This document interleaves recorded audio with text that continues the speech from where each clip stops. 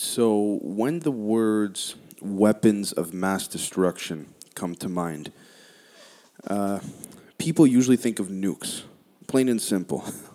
But there's way more to it than that. And although I would have done this episode regardless if this virus was going on or not, I want to tell everybody watching and listening that this has nothing to do with what's been going on with COVID 19. And quite honestly, I'm just sick of hearing about it by now. So, just I'm tired of it. So let's break this down. First off, SHAD stands for Shipboard Hazard and Defense.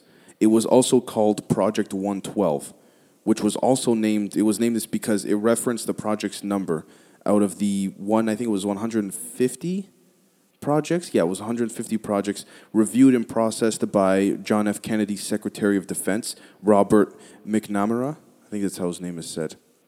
Yeah. Now, keep in mind, this particular project is nothing new, but it's seldom known and may very well link in with the whole chemtrail conflict, or at least add some validity to it. So, the primary objective of this operation that was approved all the way back in the 60s or 50s, I think it was to use aerosols to disseminate chemical and biological agents that could in turn, produce controlled temporary incapacitation. And this program would be tested on quite a large scale at test sites all across the world, like Britain, Canada, Australia, and the Central and South Pacific. At the very least, 50 trials were conducted. And out of these 50 trials, there were at least 18 tests in which directly involved the use of simulants replicated after that of biological agents. And at least 14 involved direct chemical agents, including sarin and VX, as well as tear gas and a bunch of others. And there were at least 13 U.S. warships involved in this experimentation, or this project as well. Like, this was no small project, okay? And I also want to note that although this happened more than 50 years ago, it was repeatedly and categorically denied that this project ever existed by the U.S. military for years and years, up until the year 2000, only 20 years ago, when they finally admitted and they fessed up to it. Now, the key thing to understand about this massive project is that the objective was to test and produce bioweapons that could potentially be as dangerous as that of a nuclear weapon, and in essence, act as an alternative in the event of some type of emergency, right? Now, I want everyone to note at the same time, this was a highly classified military testing program and was aimed at both offensive and defensive human, animal, and plant reaction to chemical warfare and biological warfare in various combinations of climate and terrain. Now, it's also important to note that these experiments took place all over the world, as I mentioned earlier, but involved people whom to this very day didn't know what was going on. It's not like they even volunteered for it. These chemicals were spread onto these ships, I presume, unknowingly. I don't know. That's just crazy. It's rumored and was later confirmed that these people, these soldiers that were tested on, did not give consent, by any means, right?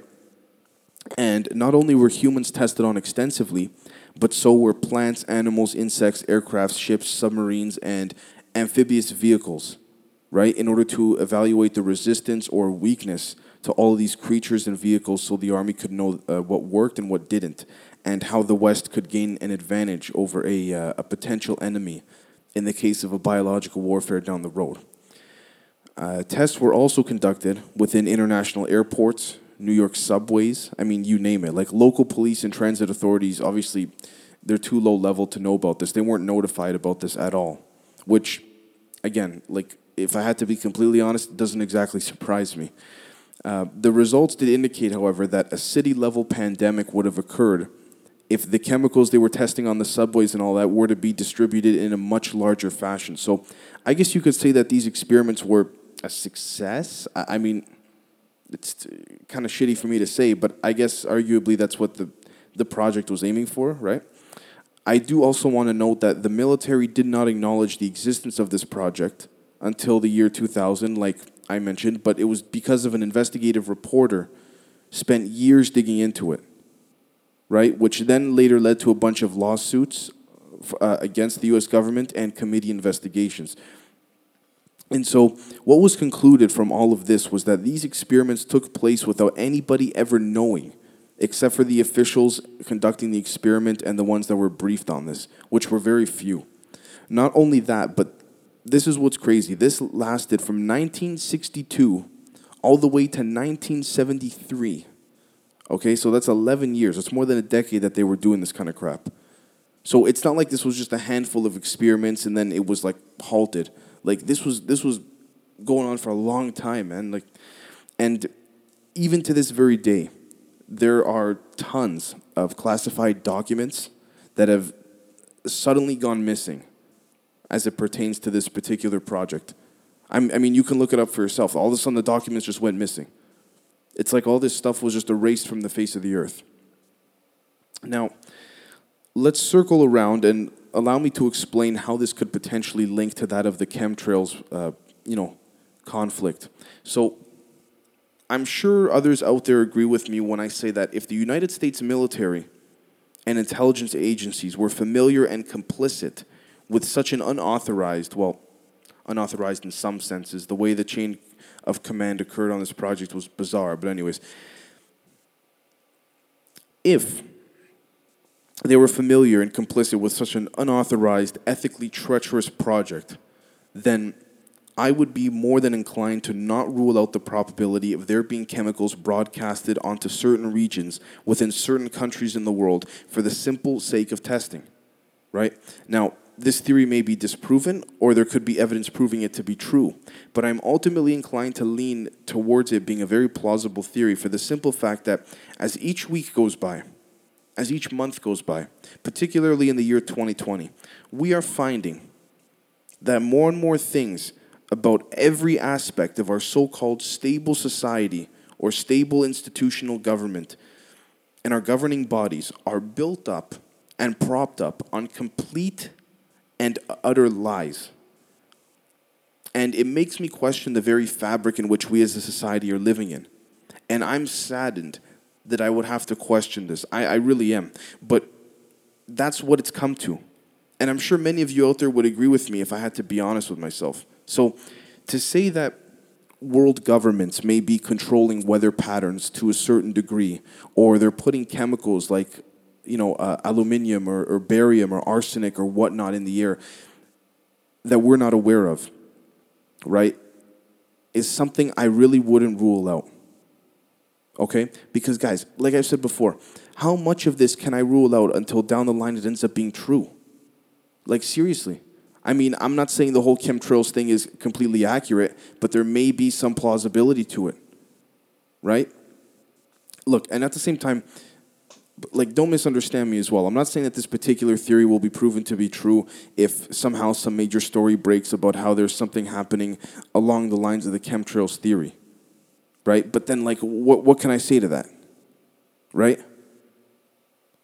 Like, if I'm saying it's not true or I'm saying it is, and then a story breaks about it, I'm not going to sit here and say I was right or this or that, whatever, right? I'm not going to say that. But at the same time, there could be some truth to this whole chemtrails thing. I really wouldn't rule it out. And I've done as much research as I could on it, but if there's any proof surrounding this, then anyone in the comments, please, send me a link or comment a link. I'd love to look at it. And I can't say anything other than the fact that people who have been called crazy are sounding more and more sane and reasonable in today's day and age. So the question then becomes, the whole thing with chemtrails, would you really rule it out? I'm not saying you have to believe it, but would you rule it to be fake and dismiss it, or would you rather let time decide for us?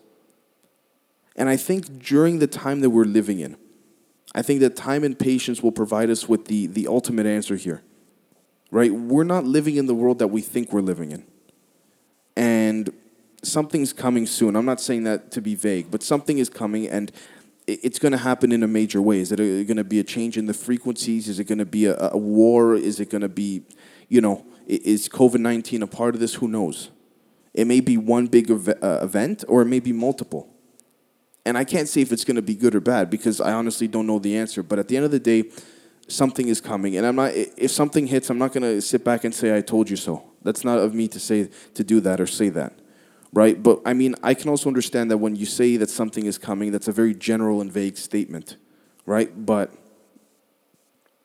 anyways, I'll do another episode on that shortly. So look, I think ultimately you can't rule out the fact that this chemtrails thing may have some truth to it.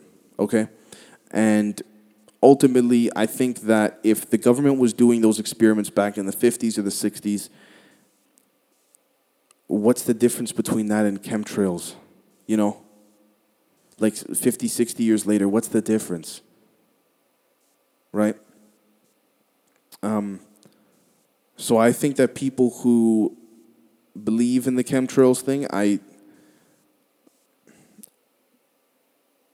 feel bad for the people that are being made fun of about it because it's very possible. All right? And I know people may rip on me and make fun of me for saying this, but at the end of the day, if I'm not going to say it, then who's going to say it? Right?